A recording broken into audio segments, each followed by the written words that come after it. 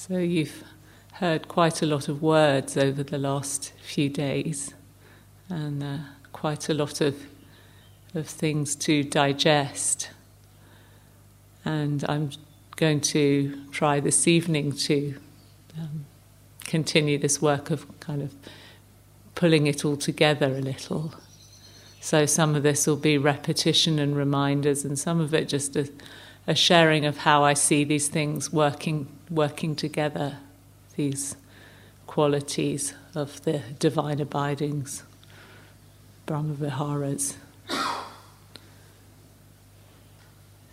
So just as in a sense, we aren't really separate from one another. It's like Thich Nhat Hanh talks about interbeing, we inter-are. None of us really exists as an entity that's independent of the other people and the other conditions around us. And in the same way, we kind of separate off the Brahma Viharas to understand them and to talk about them and to see how they work and they manifest. But on another level, they actually they all merge back into one. They inter-are. So one metaphor that I find really apt for this is the metaphor of the heart, which has 4 chambers that beat together and work together to support life, and they all need to work, and the heart works as a whole. And within the 4 Brahma Viharas, as they work together, there's the thing that we speak about first, and the thing which I think is the foundation of all of them is the foundation of metta. So this unconditional friendliness towards all phenomena and all beings. Because as Catherine was saying yesterday, we exist in relationship to things. So even when we're alone, we're in relationship with ourselves, whatever that is. And we begin to see that that's not necessarily as straightforward a thing as we thought in our meditation practice. So metta, we haven't spoken what the Buddha actually said, the description of metta. So the way that metta is spoken of in the Metta Sutta, the teaching of metta. This is how one cultivates metta. Whatever living beings there may be, weak or strong, great or mighty, medium, short or small, seen or unseen, near or far away, born or to be born, may all beings be at ease. And just as a mother protects with her life her only child, so with a boundless heart should one cherish all living beings, radiating kindness over the entire world, upwards and outwards, unbounded, freed from hatred and ill will.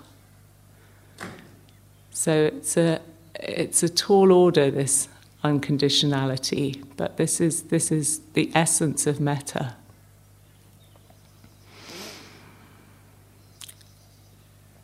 And then we have the 4th of them is equanimity, which kind of oversees the operation of all of them.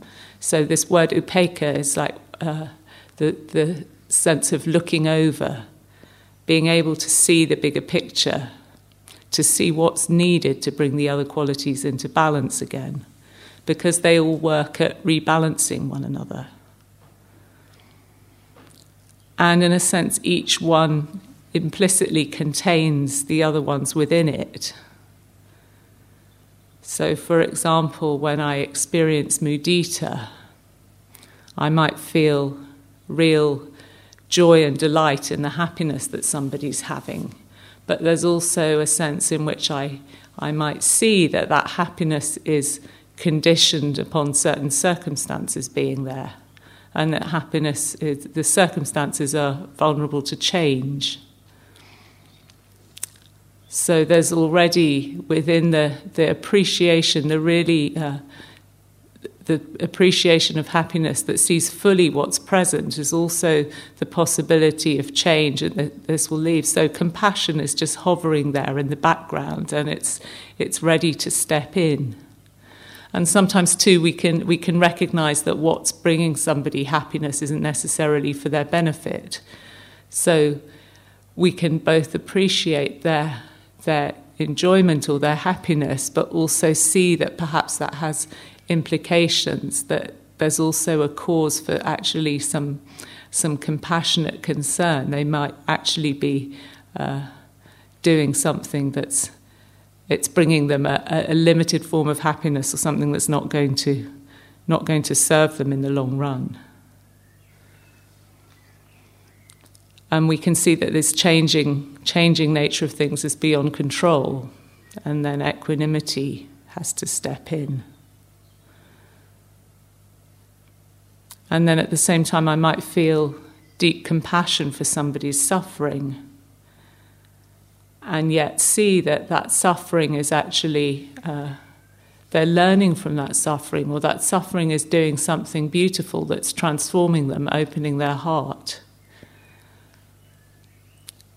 And then there's also a sense of mudita in there for that person's growth, that person's experiencing, or the opening to a different sort of level of freedom.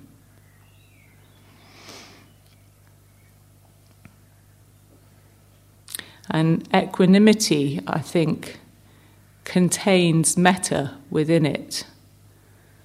So I think metta is really there at the base of even equanimity, because there's a natural desire to stay in contact with experience and to care. And it was interesting that the phrases we had for equanimity this afternoon, they started with "I care" and ... So metta is in there in the equanimity, warming it up. It's based on a sense of unconditional friendliness. So equanimity is warmed up by metta, and it cools down compassion. It cools down the qualities of compassion and the qualities of joy when these get heated up by attachment. So compassion can overheat and fall into what's known as its near enemy, which I'll talk about in a moment. And equanimity is maybe the most difficult of all these things to arrive at, and it's the fruit. It arises as the fruit or the culmination of development of practice, because it has this perspective of wisdom. And it includes a happiness. It's a happy quality, the deep happiness of real peace.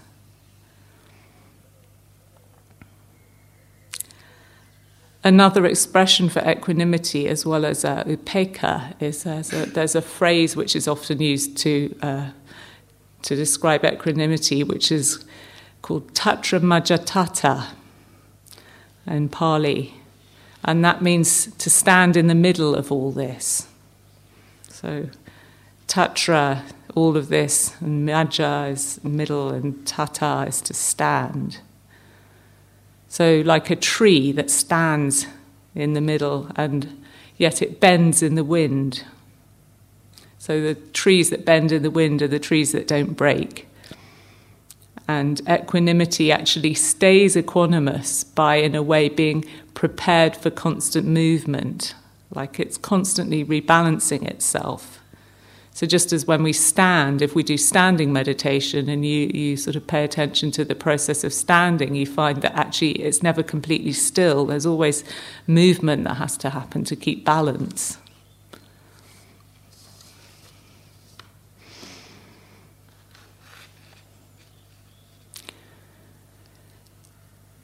So, and these qualities also have another aspect in which they they seem to be at the same time a sort of guiding light or a guiding star, pointing us towards what's possible, like a refuge or a place that we can rest and come home to, but sometimes seems very far away. So it's something that we hold them in mind and it orients us.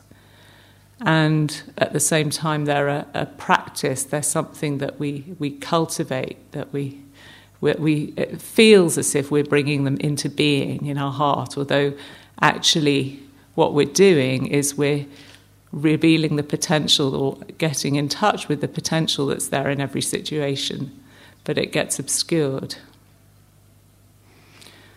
So there was a story of a Buddha statue that was found in the jungle in Burma, and it had been there for many years, and it was a huge concrete Buddha statue, and people used to go and pay respects to it and so on. And then one day the monks noticed that there was a crack in the concrete of the Buddha statue, and it turned out that inside this statue was a beautiful golden statue. And people had covered it up with concrete. I think there was war or conflict in the area at the time, and they covered it over with concrete to protect it. And this is like the heart that's inside each of us. It's actually a golden manifestation of these beautiful qualities, but it gets covered over. We cover it over in order to protect ourselves. So we're peeling back this concrete with mindfulness and immense patience. And we do this by dropping our intention and looking to see what's there, what's covering it up. And what happens when we do this is we start to notice the opposite. So when you look for something, generally you tend to see also not only what you're looking for, but you look for its opposite. You notice its opposite. So we've alluded to this, but not necessarily named it specifically, that each of the four qualities has what are called near and far enemies to it. So it's a quality that's completely the opposite, and a quality that is very similar but not quite the same thing. So with metta, the opposite quality is hatred. So that's, I think, quite an easy one to spot. But what's not so easy is to spot when metta turns into attachment. So when we not only like something, love something, send it our goodwill, but because we like it, we want to take ownership of it, we want to possess it, we want to possess this person that we're feeling friendly feelings towards. And with karuna or compassion, then the opposite is cruelty. And that can be really obvious, like wanting to destroy somebody. But there are lots of very subtle ways that we can be cruel and we don't even really notice. Like that kind of slight desire to punish somebody for having hurt us in some way. So maybe somebody hasn't invited us to something and we find ourselves next time we meet them kind of contracting or cold shouldering them. And there's this, almost feels like you can feel like a sort of knife that goes into you and it's kind of turning out towards them. There are many really small ways, or when we go off into a sulk about something, you know, are we actually trying to punish the person who's made us feel uncomfortable? What are we trying to do to them? Are we wishing them ill? Of course, we end up in these situations, we end up punishing ourselves. And the near enemy of karuna is pity, or which we have spoken about, which is the sense of actually falling down into the hole of somebody else's suffering with them. So they suffer, we suffer, and we suffer to a degree that we're no longer really able to help. So with mudita, I spoke a bit about this morning, and I might elaborate a little more on it now.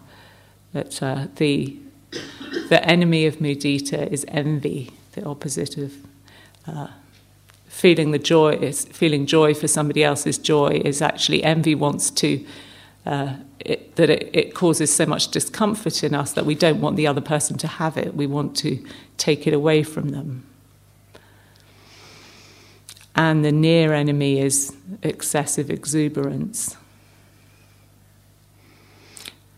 So perhaps the thing about envy is that another thing that is sometimes is kind of close to envy but different, or another way that we respond to other people's good fortune, or when we see good qualities in other people, is with admiration.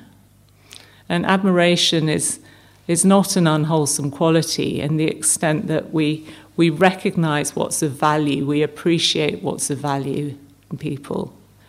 But it's different from mudita. So envy, appreciation, admiration can sort of guide us towards what it is we value and what it is we want. But the thing with admiration is that it keeps whatever we admire outside of us. So it's still something out there that's not here. And with mudita, it becomes we actually resonate with the quality to the extent that it starts to manifest in us. And that's a kind of strange thing to take on board, because we often see goodness and good qualities in other people, and we think that person is so kind or so loving and I'm not. But what is it in you that recognises the kindness and the lovingness in them? If you really let yourself take it in, resonate with it, this is a quality that's inside you. It's not something that's just out there and the property. It's not the property of any particular person. It's just that we're locating it in the person out there.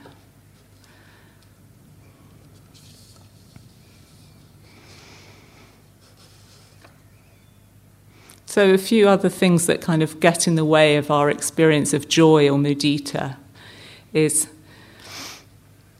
the conditioning that we have, which is a biological conditioning to tend to notice what's wrong. So we fixate on lack.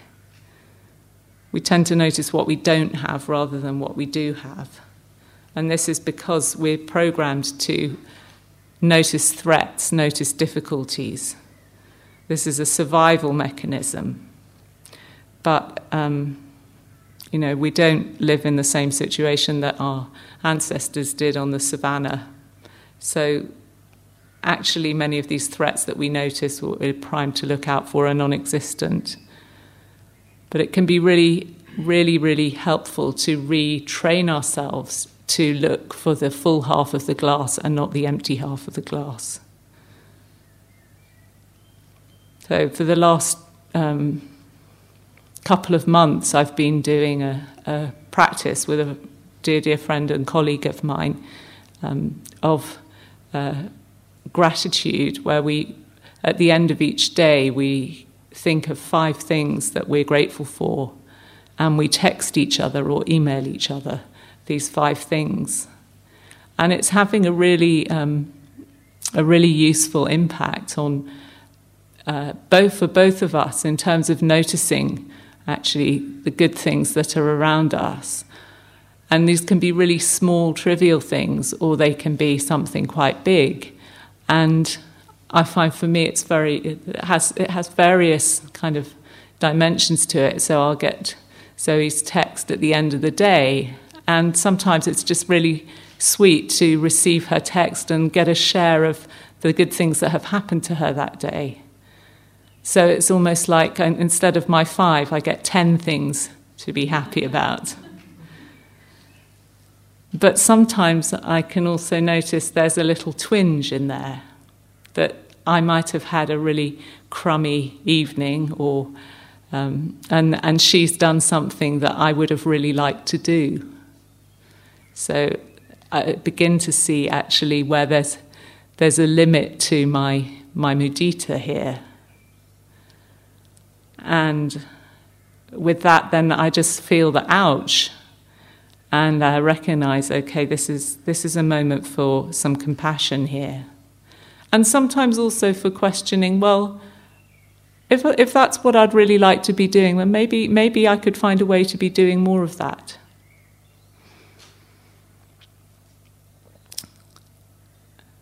And another thing that also I notice is that as we each sort of look for more and more specific, you get more specific about what it is that you enjoy in something, or you notice one another becoming more specific, and then it encourages you to actually look deeper into what actually is it about this experience that moves me, or what do I enjoy about it. So I really recommend, I mean, many of you probably are familiar with variations on this kind of gratitude practice, but I've tried doing them before and I never really stuck with it for very long, and there's something about doing it with somebody else that's incredibly powerful and supportive.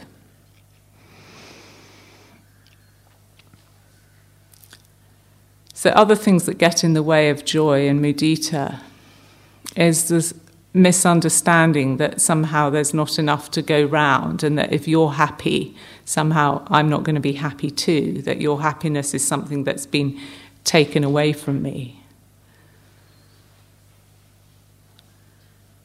So there was a story when I was a novice nun. I remember being really struck by a story of two monks, young men monks who were practicing together in Thailand, and they were being very diligent and kind of competitive about who was doing more walking and who was doing more sitting, and who seemed to be, practicing with the most zeal and integrity. And they were kind of sizing each other up and beginning to feel this vibe of like, I'm doing this more seriously than you are, I'm better at this. And then one turned round to the other and said, hey, there's room in Nibbana for both of us. It's like, where do we think we're going that we have to get there first, and if we don't, the other person is going to take up all the space. So when competitive comes into our practice, sometimes I find that can be a useful reflection. And then sometimes we feel that we're unworthy of happiness, holding on to this belief that I don't deserve to be happy. And this is a really deep-seated thing that we need to question.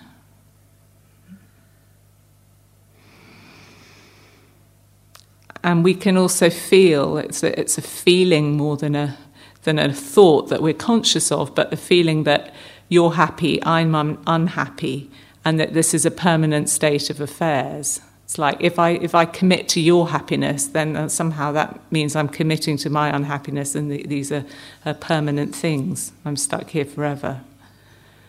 And that's all tied in, I think, with the belief in the conditions, so that it's mistakenly identifying happiness with the conditions that produce it. And the more we spend time dwelling with these qualities and really feeling them as conditions that arise in the heart, and we begin to see how actually they're not nearly as dependent on the external circumstances as we thought they were, then that tendency starts to diminish.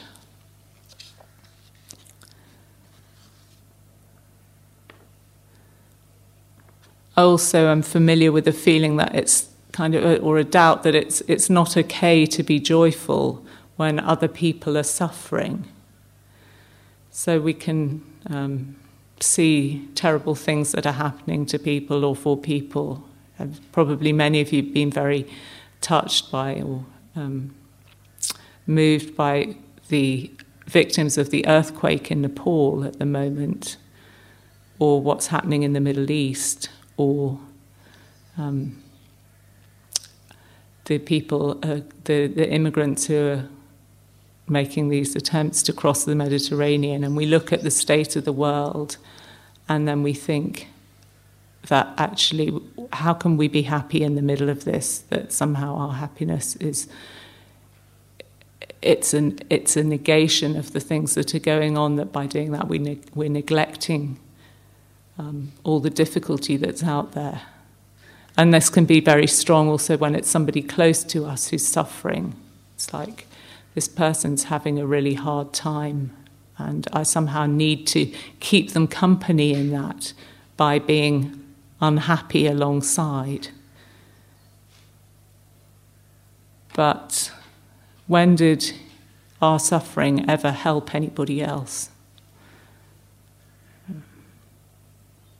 So actually, as we expand the capacity for happiness, we resource ourselves. Somebody in one of my groups today was talking about it being like charging your battery, so that you can then step forward and charge other people's batteries.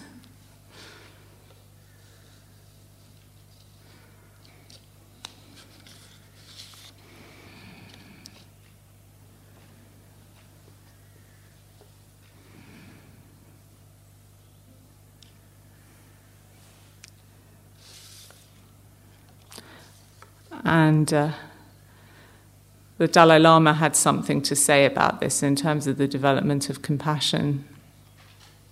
So he says, for someone to develop genuine compassion towards others, first he or she must have a basis upon which to cultivate compassion.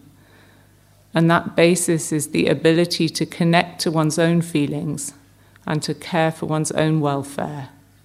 Caring for others requires caring for oneself. And that reminds me of a story that I've always liked from the Pali Suttas about two acrobats. So at the time of the Buddha, there were these travelling acrobats who used to go around and do performances in the different villages and so on. And there was this acrobat whose name was actually Frying Pan. I think like people in Thailand have these kinds of names today. I think the nickname is going to be the most strange things. Anyway, there was this acrobat called Frying Pan. So Frying Pan had a master. She was a woman, a young woman, and the trick was that she would balance on a pole on the top of her master's head, and they would do this performance around the villages. And they had a conversation, and the master said to her, "I'll look out for you, and you look out for me, and then we'll be safe, and none of us will come to any harm." And she said, no, that's not how we should do it. So you take care of yourself and I'll take care of myself. And that way neither of us will come to any harm. And some people reported this story to the Buddha and said which one of them was right. And the Buddha said, the girl is the person who's right. If she takes care of herself and her master takes care of himself, then she will stay balanced on the top of the pole and neither of them will come to any harm.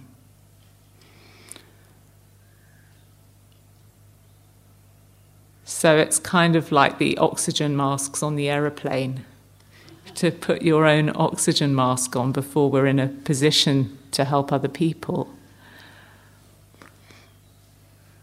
And this can be a really tricky thing to realise. So I think when I first came to my Dharma practice, or first found the Dharma, I was very, I'd say very inexperienced and idealistic, and I saw a lot of problems out there in the world and not so many in here. And the Dharma seemed to me like quite a good way to put the world to rights. And so I started to practice on that basis. And it's only very slowly and painfully over time, as Catherine was saying, last night, it took an awful long time to realise that the fundamental need to love oneself. And I'd say the same thing definitely for me. It's taken a long time to stop looking at things out there and realising that it comes back to the in here. And I hope what we're doing here this weekend is saving a lot of you a lot of time, actually, by pointing back to the essential. A teacher who I love very much, James Baraz, he says that loving ourselves is very, very different from being self-obsessed. Loving ourselves is the greatest gift to the world. So the more we see our innate goodness, the less we're preoccupied with wondering or proving if we're all right. So how much of what blocks us from experiencing and from sharing these qualities of the heart is our concern whether we're all right, whether we're going to be all right or whether we're all right, whether we're acceptable. If we're free from that preoccupation, then we're totally free to be there for other people, to help other people.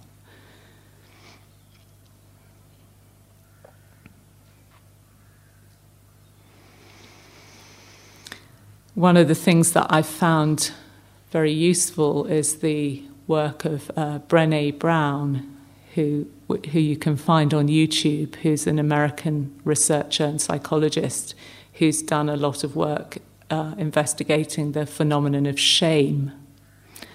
And I think this is one of the things that really prevents us from going to these places that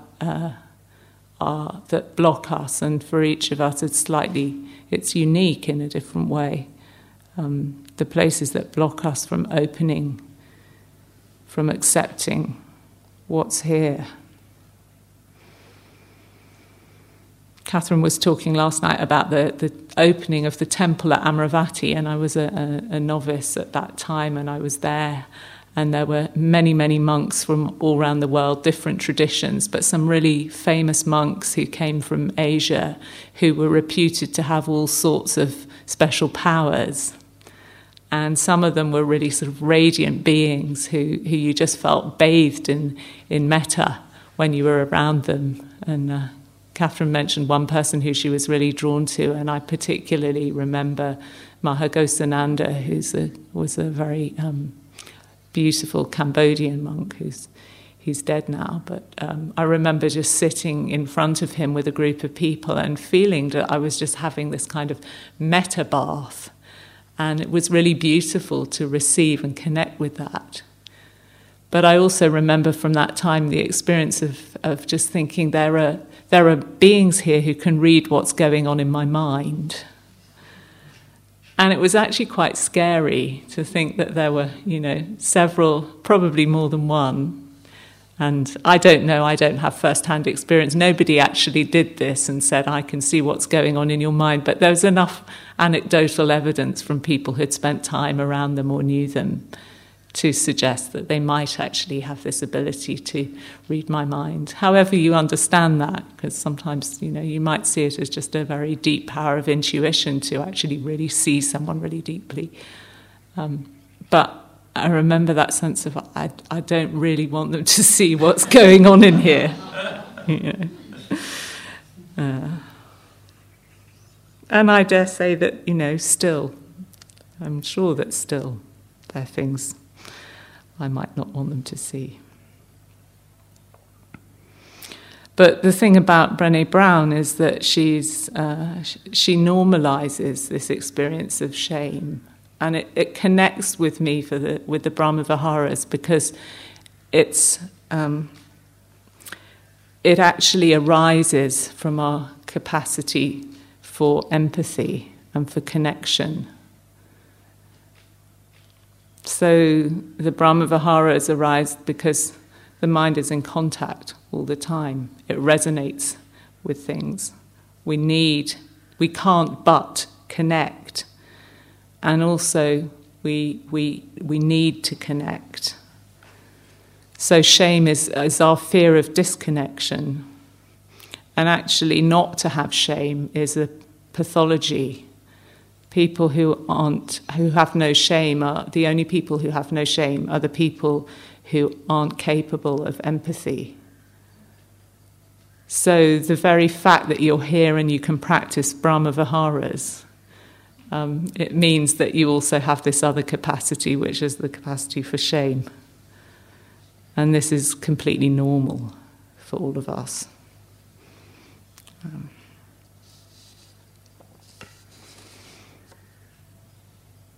So, admitting our vulnerability.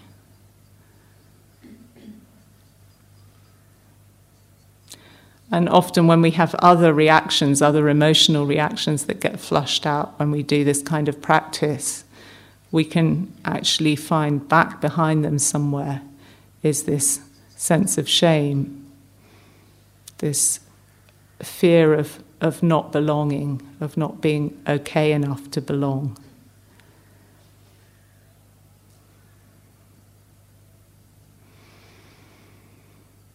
So we do things to numb ourselves from this vulnerability. We don't want to go there, we don't want to see it. But the trouble is when we numb our vulnerability, we also numb our capacity for joy. And really all change and all creativity requires a vulnerability, it requires this flexibility in this movement. And shame is different from guilt. It's not, guilt is I've done something wrong, I've made a mistake, I've done something wrong. But shame is the bit that says there's something wrong with me. I'm wrong.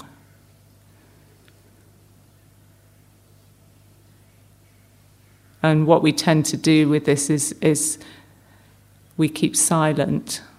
Like the things that we feel shame around are the things that we keep silent, we keep them locked away. And this kind of empowers them. So we don't have to name all these things to other people, but we have to start opening them to them in ourselves. And this takes this very important quality, which is also maybe, it's not one of the Brahma Viharas, but we're speaking of the heart. And the essence of the heart is courage. So this word courage comes from the word kur, heart. It's like where the Brahma Viharas are around, then courage is around as well. This ability to live wholeheartedly and authentically.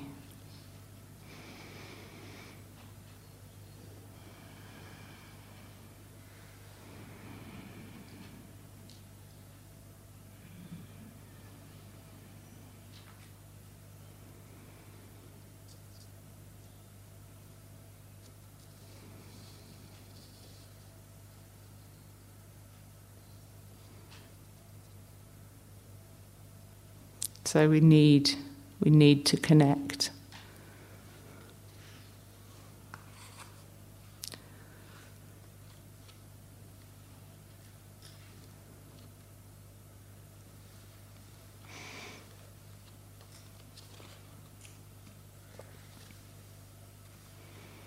I'm looking for a poem that I have that I think speaks to this very beautifully.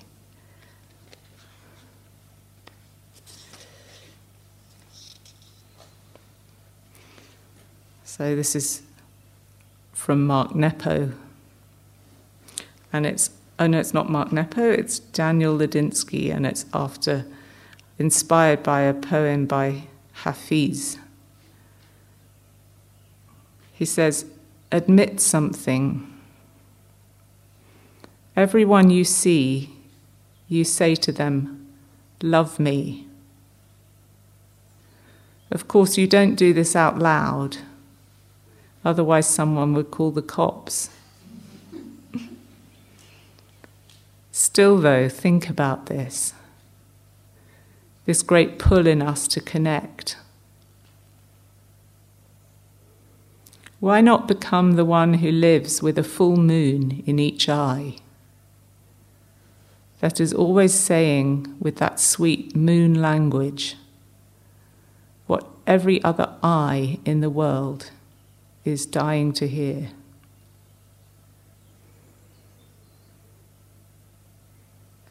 So when we connect with our own desire to be loved and connected, we also connect with that desire in other people. and that is the basis of compassion.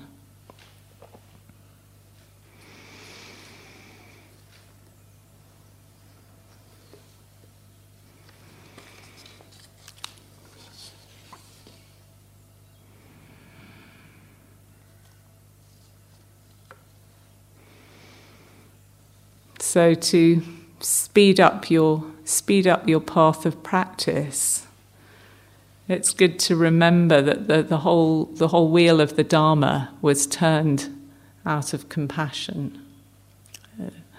The Buddha's teaching is such an immense and complex thing because so many practitioners over millennia have elaborated on it, added to it.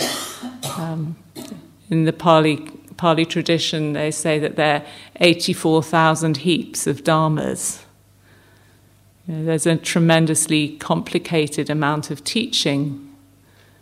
And if we have the sort of mind that likes to figure it all out and somehow think that figuring it out will provide the solution. So before I became a nun, I trained as a lawyer, and I thought the way to freedom was to get everything right, to get the ideas and get it all right.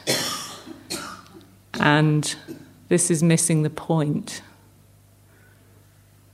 So the Buddha actually said, I teach one thing. I teach suffering and the end of suffering. He only taught anything at all because he was persuaded that there were beings down there or out there who were suffering, who had but little dust in their eyes. And out of compassion, he could do what he could to help them.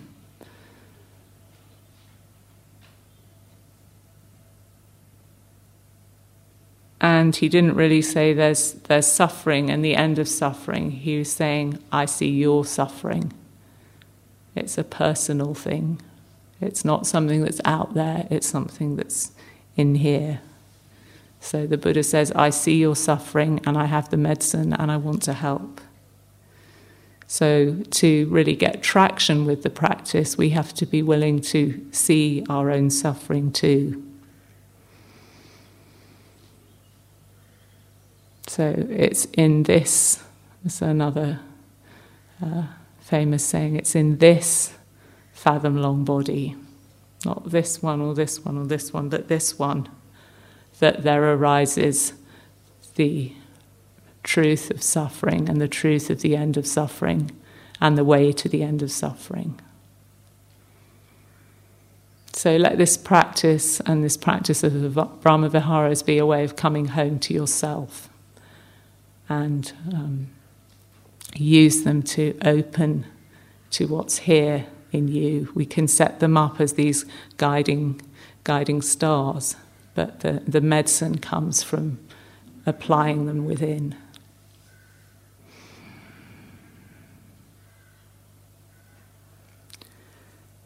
So I think that's enough from me. Let's just sit for a moment.